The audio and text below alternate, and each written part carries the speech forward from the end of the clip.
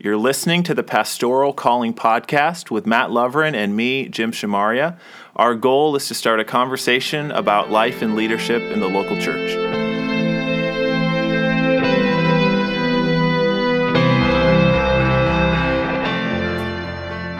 Welcome back to the Pastoral Calling Podcast. I'm Matt. And I am Jim. We're recording live here from the Graduate Studies office at Grace Bible College. Yay! Live studio audience in the hall. Are you the live studio audience? Well, they'll as they walk by. Invariably, they will open the door on us while we're doing this. Well, that's good. So it's the end of summer. It is. Last week it was the end of summer too. Last time. A long, drawn-out end of the summer, which has to do with all kinds of... I would say last episode 10 was the end of summer episode. Episode 11 is the beginning of fall episode. School's getting back in session. Right, because we talked last time about how all this stuff was going to start. Sunday school kickoff. It's back. Last week we had our Sunday school kickoff. Did you? We did as well. Picnic? We had a picnic. We got a lady from our church, bless her heart, donated a new, industrial-sized grill. Whoa. This thing is massive. It's the size of a small table. It's bigger than my pulpit. Wow. And we grilled up a bunch of chicken on that. And it was killer. I could see your church being a grilled chicken church. Oh, yeah. Our church was hot dogs and... That makes sense. And hamburgers. That makes sense. We're a little Which is a step up for us because a lot of times we would do the boiled hot dogs. Oh, the boiled dogs. In Michigan, there's this thing that is... I did boiled dogs growing up on occasion. The big stack of hot dogs boiled in a crock pot for wild church. Oh, the crock pot? Yeah, we have these big industrial crock pots. Man. And so you get the boiled dogs, and then wouldn't all get used. And so you wonder if the next time you're having boiled hot dogs, if they're the boiled hot dogs from the last picnic. Reboiled dogs? RBDs? We like to save money when we can. I had a good compliment, actually. There's one of my friends who's been coming to our church. His name's Juan. If you're listening out there, hello, Juan. He grew up as a missionary kid, and he said, we do good potlucks at our church. And coming from a missionary, probably the most potlucked of all people are missionaries. I took that as a compliment. We do good potlucks. That's high praise. Yeah. And I'll be honest with you. I don't love potlucks. Why not, Jim? It's not that I don't like the food that's there, because I mostly do like the food. But I have this thing where if I don't know where this food is coming from, what the process was in the preparation, it's kind of hard for me sometimes to get super excited about it. You're wondering if somebody made their salad in the shower? Yes, very Kramer style. But despite the fact that, and I eat my fill usually, I do a good job, but I'm not filling up the plate hardcore. But the thing about the potluck is that it is quintessential small church. Absolutely. I've not really had a lot of experience in big churches or mega churches, but I don't think a mega church does a potluck. And if it does, it's looking a lot different. It's not the same. Right. Because you don't have, Granny bringing the same Jell-O salad that she brings every year. Yep. And everyone knows who makes the best cheesy potatoes. Yes, of the 5 that are there. And then people have their signature recipes. You know who's going to be the baker. You know who's going to bring the certain dessert that everybody loves that goes first. I had this killer chocolate peanut butter cake. It was so moist.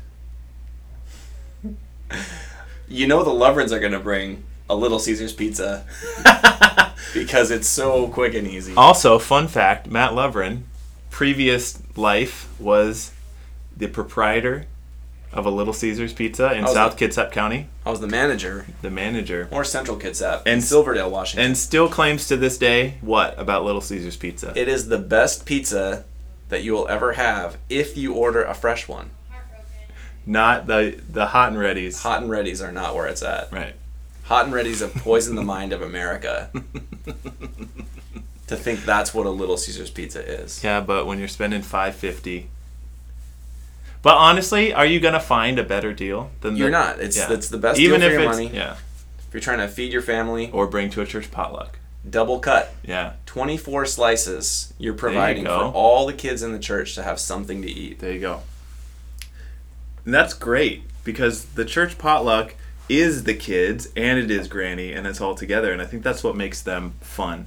Like we had this crazy ratio of how many people came to church versus how many people stayed for the potluck. Like we only lost like, I don't know, maybe 10% of our people between the service, which is very rare, but it's such a cool time. Like I sat and I talked with some people in my church about her job at an animal hospital for 20 minutes, and it was great. It's great to just do that sort of thing that you don't get to do when I'm running around trying to get the service all prepared on a Sunday morning. We had the same thing on Sunday. People stayed, and someone saw that we had only one grill. Yeah. We didn't have a big grill. You guys could have come down. I know. Our churches are pretty close. And so ran home and brought their grill in so we could get everything cooked in time. And you see people jumping in to use their gifts and volunteer their stuff and their talents, and interactions between people that don't, like you said, don't normally happen. And that's where the life of the church really happens. Right. And the kids play, and they'll have memories of that for their whole lives. Right. I remember the potlucks growing up, and doing that sort of thing. So that's great. So if you're a small church pastor and you haven't potlucked in a while, do the potluck. You won't regret it. I made a good joke on Sunday. Let's hear it. I said, hey, we're having a potluck this morning, so we hope you stick around. Even if you didn't bring a pot, you're in luck, because we have lots. I was met with a variety of groans. My drummer did a boom. Nice. It was a good and shameful moment all wrapped into one. Isn't that what a potluck is, I'm becoming a dad, though, so I got to get this dad joke. You're on your way. Get my dad joke game on. I think it's a perfect joke to go with what the potluck actually represents. Right. Which is, we're not taking ourselves too seriously. Absolutely not. Because the potluck isn't all shiny and fancy and fun. There's no sermon. There's no, There's no health department. There's no health department. Don't bring that up. That's a touchy subject. But it's very we're just here. We're getting together. We are a family, and we're doing this. And so they're great. Even if you don't like the food, it's good. There's always something for everybody. There's always something. Somebody brought Cheeto Puffs to this potluck. There you go. It's for the kids. I ate some. I haven't had a good Cheeto Puff for a while. But, so do your potlucks. They're fun. They're good. They're good for local churches to have that sense of community. It's something that you're not going to get at a bigger church. How often is too often? We probably do about 4 a year, Sounds about right. Yeah. For the big events or something like that. We do one at the end of summer. Missions conference. Missions conference is always a potluck. We do one at the beginning of summer, at the end of summer. Usually there's another one thrown in some there kind of Christmas dinner where people bring stuff. Yeah, or Thanksgiving or something. Yep. So it's good. And that's where church life happens. So do your potlucks. And do them well. We're going to be following up with you to make sure you did them. Exactly. All right, so this week we have on the podcast Dr. Scott Shaw, yes, who's coming to us from Grace Bible College, and he is the most highly educated person I know, and a great example to me of someone who is a lifelong learner, constantly pursuing education and growth in his own personal talents and abilities, always with a heart to serve other people. Yet has that strong balance of education and relationship and ministry and people smarts, and he's just the full package. We're excited to hear from him. Yeah, so we're looking forward to hearing from Scott, talking about counseling, some of the things that pastors can do, talking about pastors' health, emotional health, and relational health. Lots of good stuff coming up. So stick around, and we'll be back with Scott Shaw in a moment.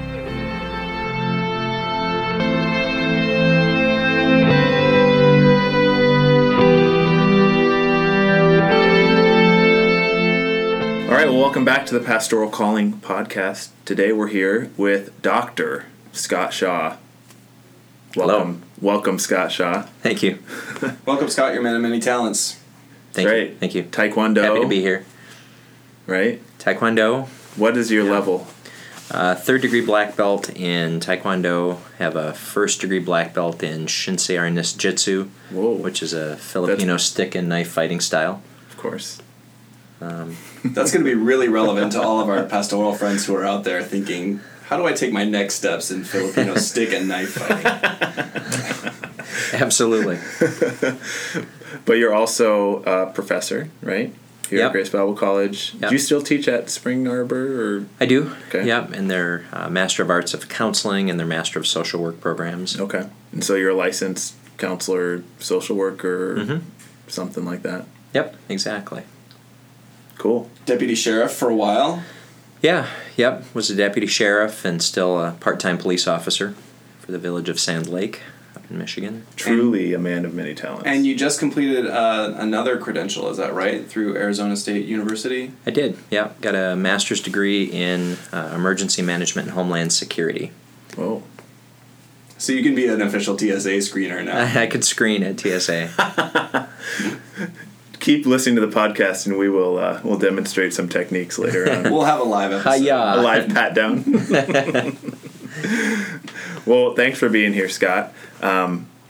Let's just talk a little bit about counseling, because that's what you do. We were just talking before we went on that for a lot of us who are pastors, we're not professional counselors. Some of us may have had some counseling classes. I took counseling classes from you here at Grace Bible College, but some people out there listening may have not had any training in counseling, yet they find themselves counseling people. That's just the nature of pastoring, and especially in a small church where you're the only guy on staff or there's two of you on staff. So I don't know, what are your thoughts about that? What are your thoughts about pastoral counseling and the role that plays? Do you have any thoughts on that? I do. I think counseling is a very important facet of what pastors do, especially where maybe you're the sole pastor of a church and there's not a pastoral staff or a pastoral counselor that you can defer to. But at its core, counseling came out of the guidance movement, and really that's what I think pastoral counseling is. It's guidance. You're helping to guide people back to the Scripture. You're giving them sometimes practical advice. Other times it's just emotional support or coaching, and meeting them where they are and helping them to either reduce pain or reduce suffering, or to find what the next step would be for them, or where God might be leading them. So really people come for different reasons to pastoral counseling, but at its core it's really just helping to guide and to coach from where they are to where they want to be. So it's a good thing for pastors to encounter counseling and to engage with counseling and to go for it? I don't think you have any choice. I think pastoral calling is counseling. Yeah. It's also teaching and preaching, but it's really also guiding. Shepherding is counseling. It's being with people and nurturing people. Absolutely. And guiding them along the way. Mm-hmm. What are some of the, maybe, I don't know if dangers is the right word, but if I'm a pastor and I'm hearing some issues and I'm like starting to think, whoa, like there's something going on here beyond just, hey, let's turn to 1 Corinthians and talk about, church discipline or whatever. Mm-hmm. What are some things that I should be thinking as a pastor in regards to that situation? Well, I think really you said the key. If you're starting to have a feeling or an inkling that this might be moving into an area that you're not entirely comfortable with, then that might be probably your first clue that it might be time to either refer or at least talk to someone else that has some insight or some training in professional counseling. Trauma is one area that... What do you mean by that from a counseling perspective? From a counseling perspective, essentially trauma work helps someone who has been in a period of either major turmoil or feelings of physical or emotional lack of safety to a point of being able to grieve that process of whatever was lost in the trauma, and then reintegrate that to have a healthy level of adjustment. So this would include like a spouse passing away or a family death member? and loss, sexual assault, being in a car accident, maybe where someone was critically injured or killed. Things that, as pastors you're going to face. Even, a child that dies in the school system, and maybe it's not someone directly impacted in your church, but it's someone that maybe the kids in your church knew. Yeah. So it was a classmate or a teacher that dies or someone like that it can be very traumatic.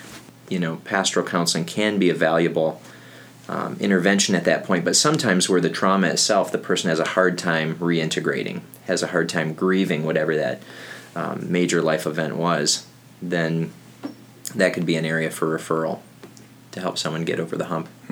How do you identify that? I think it's both your own gut sense, and part of that is the Holy Spirit that just, you sense it, you intuit it. Or if there's safety issues, you certainly want to keep a person's safety as one of your primary concerns and ensure that there's an intervention that would keep everyone involved safe. Or if you're working with someone, you're guiding and counseling them, you're giving them valuable scripture, but it just feels like they're not moving. Yeah. It's not working. Or they revert. Yeah. Maybe they make some progress, but take giant steps backwards. Yeah.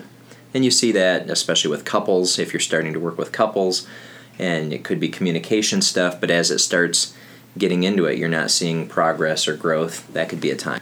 But that's always hard too, because there is this stigma, I think cultural stigma, of people who talk to counselors are people who are messed up.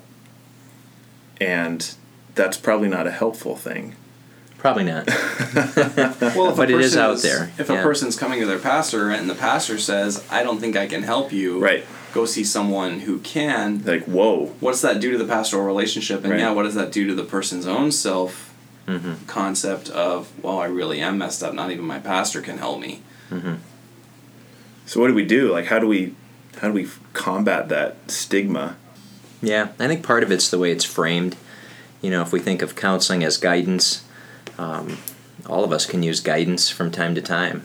And some specialties like clinical psychology does lend itself more to mental illness or severe psychopathy, but a lot of times just guidance itself or counseling is people that are going through struggles. That's why we have counselors in school. I speak to a counselor to set up my classes. Should I be taking math or algebra or trigonometry? And partly it's just figuring out what's the next step, or none of the above. Absolutely. Therefore, we study theology. So I think some of it's framed that way, and also having a relationship. I think small churches, especially in setting up a relationship with a Christian counselor, someone that that you trust, that may not have every point of doctrine that yes, we're the same on every single point, but that 90% this person's a solid Christian, they're going to approach things biblically, and really seeing that counselor as an extension of the church. They're so you're talking about the pastoral staff, so almost. The pastor, you think, should have a relationship with a specific one or two counselors. Absolutely, yeah, absolutely. That they can refer to and that sort of thing.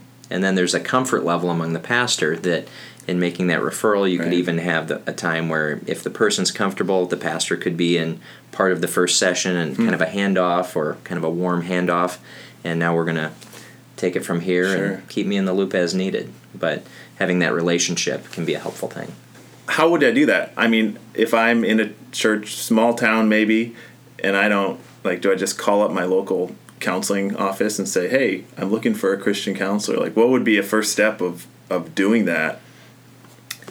There are some good organizations. The American Association of Christian Counselors has a membership database, and you can put in a zip code. So who are people that would identify as Christian counselors, and they would be listed in there. One of the things that I think is really interesting about the role of the pastor is pretty much everybody that I'm in relationship with at my church, there is some sort of counseling going on, just kind of an ongoing event, whether it's through little conversations I have or they're talking to me about their medical issues or whatever. But then there are the specific counseling moments I have, like we're in our office and we're talking specifically about some of these issues. I think that's just kind of a unique thing about pastoral ministry. I don't know if there's a lot of other vocations that are like that, where you are constantly in this state of guiding. You are the shepherd, right? And so you're shepherding people and you're always moving them in that direction. That's along with that, I'm wondering, in your experience, and in my experience as a lay pastor, elder in the church, you can take on a lot of that burden of people emotionally, and it ends up taking a lot of energy. So you hear the stories about pastors, and all they're doing is counseling and meeting with people, and they don't have time for their regular run-of-the-mill ministry, the week in, week out stuff. So they get overwhelmed with these counseling relationships. I was going to prepare the sermon, but all of you. I've had those experiences, where the week is it goes a completely different direction or because there's a funeral. of absolutely. Yeah. Well, so like with you as a counselor, you can put very strong boundaries up, right? Like you can be actually required to by law. Yeah. So you come to the end of our time. Exactly. And then you can kind of meters up. You can you can tick it. You can close that door in your mind, and you can kind of move to the next thing. Whereas with the pastoral role and this kind of ongoing lifelong counseling, that can be difficult to do. Mm-hmm. What do you have any advice for that? Like how do you manage it? Yeah, how do you manage it? How do you empathize but not let that take control of your life and your relationships and your marriage and your whatever? Yeah, it's an ongoing process, and I don't think it's something that you necessarily solve, but you'll always manage it for the rest of your ministry. As you take those times, you have boundaries as much as you can to say, this is family night as much as I can. I don't do calling. I don't do sermon prep. I don't, maybe we even put the phone on Do Not Disturb. If it's really important, please leave a message, but that's time with my family, or it's date night with my wife. Knowing that there's going to be those times where the most important things always have to be the most important things. It might even be, thinking about I have to preach Sunday. Therefore, knowing that you need time to prepare a sermon, it might be I turn my phone off, I put it on Do Not Disturb, and that 3-4 hours I'm just going to be studying and reading, and then, okay, we'll let, the relationship things come after lunch. Because, I guess there is some degree where if your sermon suffers, even though the sermon does not identify your ministry, but if the sermon suffers, that's your time to really impact your congregation. And so there's kind of a wide range of, fallout that's there. There's a cost you're spending. Yeah, but I also think that sometimes that's a worthy trade-off. I think there are occasions in which I found myself saying, the reality is people are probably not going to remember my sermon, whether or not it's amazing, decent, mediocre, bad. They're probably not going to remember it, but this person is going to remember this encounter that we're having. Absolutely. So I guess there are some instances but there's a really complicated equation, right, that you plug in the variables. Right. Mm-hmm. And just, again, having those times that I think probably most of us err on the side of no pastor, no minister that I've ever met puts in only 40 hours. Right. Most of us are putting in 40 hours plus we're on call, plus we're still doing above and beyond, and then taking sermon notes and things home that we're going to be reading and studying and prepping. But, realizing that sometimes it's okay to put a boundary around a certain level of time because, you're a minister as well to your family. You're a minister as well to making sure that you can be all that you can be to fulfill your calling by being well rested, by taking care of your health, by being prepared, when it's time to teach or to preach. And it's not an easy balance, but I think it's something that has to be somewhere in your schedule that you're being mindful of. Mental, emotional, spiritual health, that stuff's all important, not only for our people in our churches, but for the pastors as well. One of the courses I teach here at Grace is survival psychology, and some of the areas of focus are resilience, compassion, fatigue, grit, but it's easy to get fatigued when we're helping people because we care, and the more we care, sometimes the more we can overextend ourselves. And it's important to realize that, that there were times when Jesus pulled away from the crowds and sought solitude. He left to go pray. He went on his own, and I think the same is true for us. Jesus had a very short earthly ministry, and yet he still found time to get away, to pray. We need to do the same thing. I think there's times where it's really okay to pull away and have some time where you have some solitude and kind of recharge your batteries. What are some keys for pastors who want to make sure that they are emotionally healthy? I think you just said kind of taking time and unplugging for a little bit, but is there anything beyond that you would advise pastors who are just feeling like they're not healthy on their own? Yeah. I would definitely have a support network of other pastors. Sometimes it just might not be appropriate to share a lot of personal things with your own congregation. Right.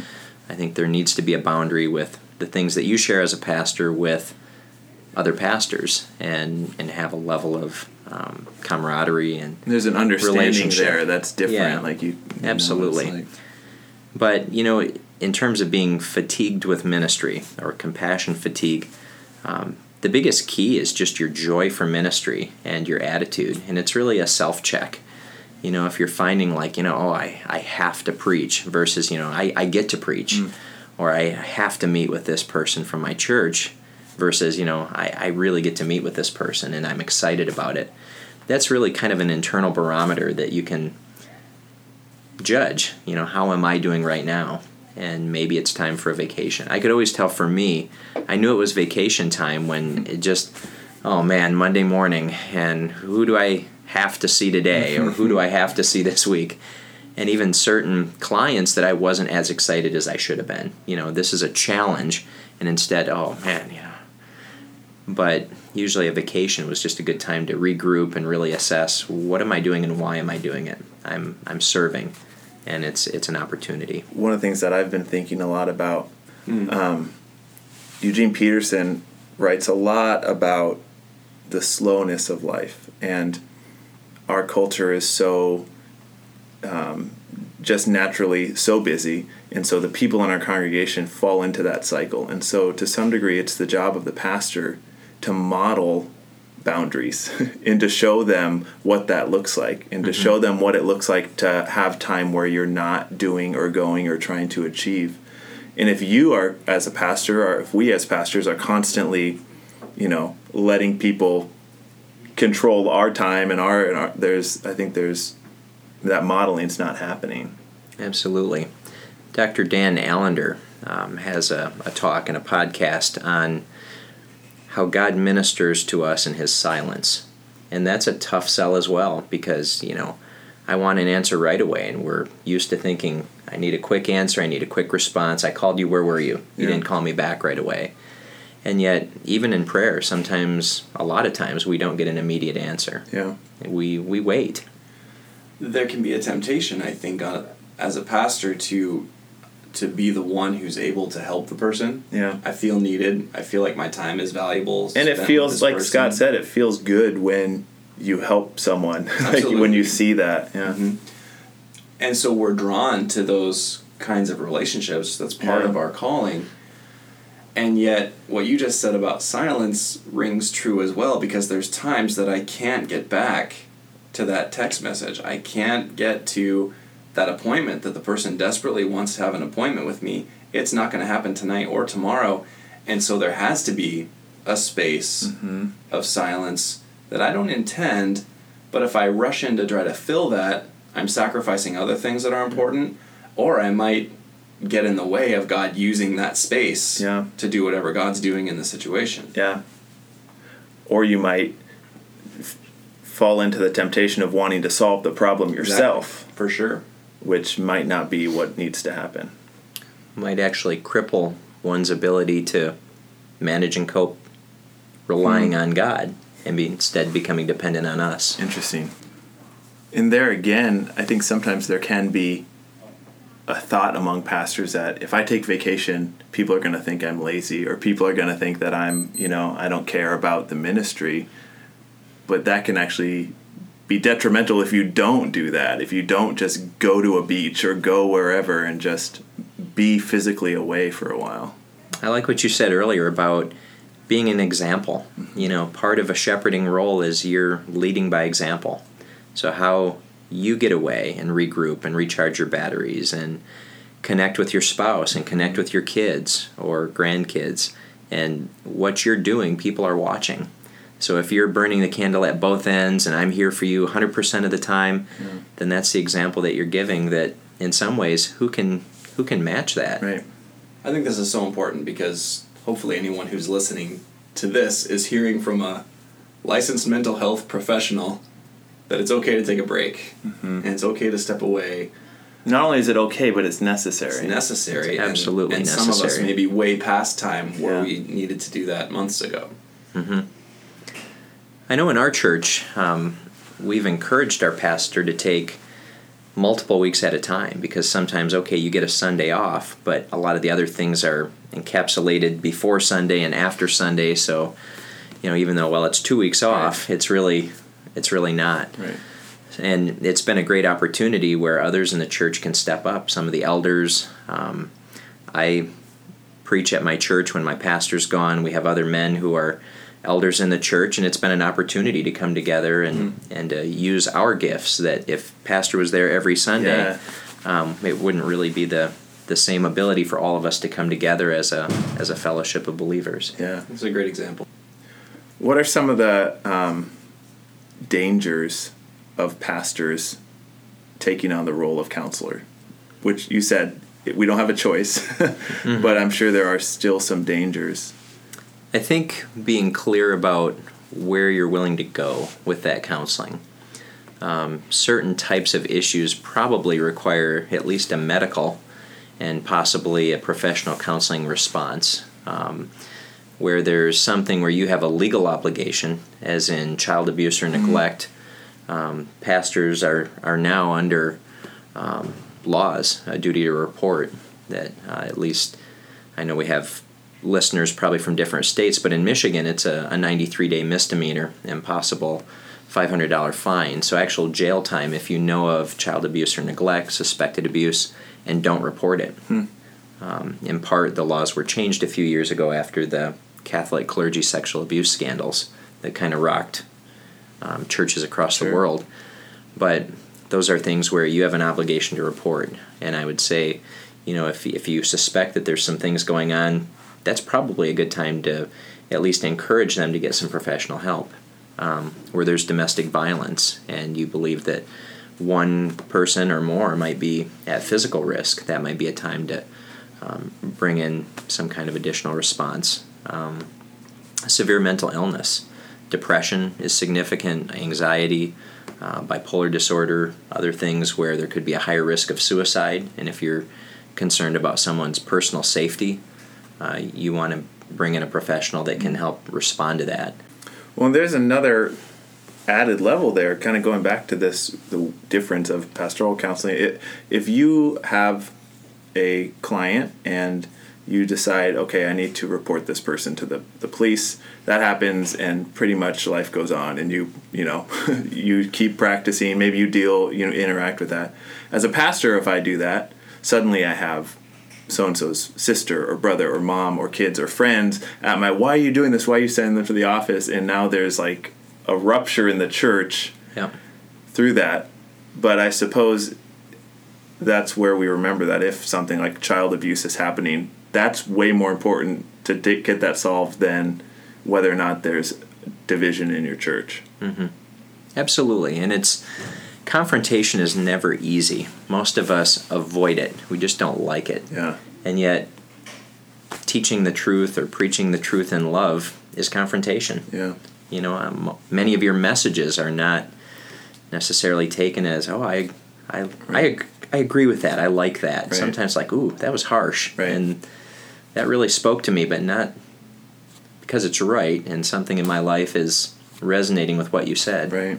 But yeah, we have a legal obligation to do that, and it's not always easy. But ministry's not always easy. Yeah, and maybe as small churches, that's actually one way that we are blessed, that we don't have all of the corporate structures and we don't need to feel like we have to be so slick and clean and polished all the time, but we can operate like a family. And families have issues and fights, and they deal with disruption and they deal with conflict, and they heal and they move forward from it. And that's maybe a better way to think of the church rather than I've always seen my counseling as ministry, and I've been blessed to work for Christian organizations and Christian group practice. But thinking through when I've had to report, and I've probably made child abuse, neglect reports probably well over 100 times. I've always disclosed myself first, saying, what you've just said to me meets the level where I'm required by law, I have to report that. Now, because mandated reporter laws are actually set up to protect the reporter confidentially, you could report and not tell the person or tell the family.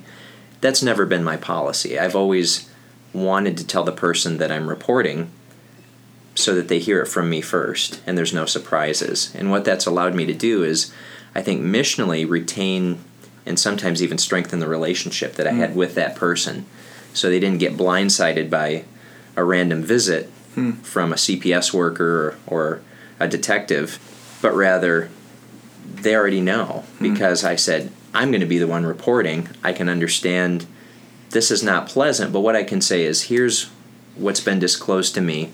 This is what meets the level of me having to report it. But I'm also going to tell them that we have a relationship, that, if you have any questions, that's what I'm here for as well. Yeah. And I'll kind of walk with you through that process. Interesting. And that's something that probably people outside, or some people outside of a Christian counseling background, wouldn't necessarily feel obligated to do. Correct, yeah. Yeah. So one of the things we like to do when we end our conversations is we ask 3 questions. We ask if there's any books that you would recommend to our readers, specifically maybe in the line of what we've been talking about tonight. And we also ask you, what's your greatest joy in your ministry? And you say you think of your counseling as ministry. And what's the hardest thing or the biggest drag that you just really wish wasn't there, but it's part of the deal? Yeah. So let's start with a book or 2. Books. Boy, there's a lot of good ones. One that I like in particular is New Guide to Crisis and Trauma Counseling by H. Norm Wright. It's right here, everybody. It's present in the room. Get a good look at it. Practical guide, for ministers. So this is like specifically for ministers, counselors, and lay counselors. Okay. So a lot of good practical information in there that is actually valuable to pastors as well. And does it serve as kind of like a resource book where I don't have to read it cover to cover? Yeah. Yeah, that's good. I also like organizationally the American Association of Christian Counselors, and they have different levels of membership. Of course, professional counselors, but they also have pastors. So pastors can sign up for membership or at least use their website. And also the Counselor Find resource is good if you want to know who are licensed counselors in my area. Is I that can put just in a zip code. counselorfind.com or org? Yeah, I think it's aacc.net. Okay. But if you Google American Association of Christian Counselors, you can find their website. And it'll describe everything there. So those are really some good resources, and there's a lot of books as well that they recommend on the website. Cool. And they're really the cutting edge. The president, Dr. Tim Clinton, is pretty linked in with Liberty University, and they tend to be one of the top Christian counseling programs for graduate level education. So let's talk about joys and struggles. Joys, just being a part and being able to walk alongside people through difficult times. I think that's been the greatest joy of seeing lives restored, people being well, relationships coming back together that were on the brink of disaster. I think that's the biggest piece, and sometimes it doesn't always happen, but hearing years later from maybe even clients that I've forgotten about, but they bump into me or write, or I get a letter in the mail, and it's like, you made a difference when I was in high school, and now they're adults in their 30s, and it's like, wow, okay, that's really something. And I guess realizing that, you can make a difference and really impact people. Probably more than you know at times, where God will just put you in the right place at the right time, and you can have an impact. It's exciting to be a part of that. And the downsides. Yes. The downsides, I think it's similarly, where you can work extremely hard and pray that God will use you in a way that can make a difference, and sometimes people don't make a change. And seeing people that are, despite your best efforts, still continue on in an affair and destroy their families, or continue on with a substance that destroys their health and results in them losing everything, and sometimes feeling like, I wish I could do more. But sometimes you're left feeling that, I might be working harder than my client, and that's a frustrating feeling. That sometimes you have to take a step back and say, you know what, I can walk alongside you, but I can't pull you. Yeah. And again, coming back to boundaries, where it's a it's a balance, and I don't think you ever quite achieve it, but it's something that you consistently work for. Thanks for being here, Scott, and we really appreciate your expertise and all your years of ministry and time in the trenches and your heart for pastoral ministry. It's been really great. Thanks, Scott. You're welcome. Thank you for the opportunity. You've been listening to the Pastoral Calling Podcast with Jim Shamaria and me, Matt Lovren. Join us every 2 weeks as we start a new conversation about life and leadership in the local church. If you like us, make sure you follow us on SoundCloud or on iTunes, and also tell all your friends so they can join the conversation.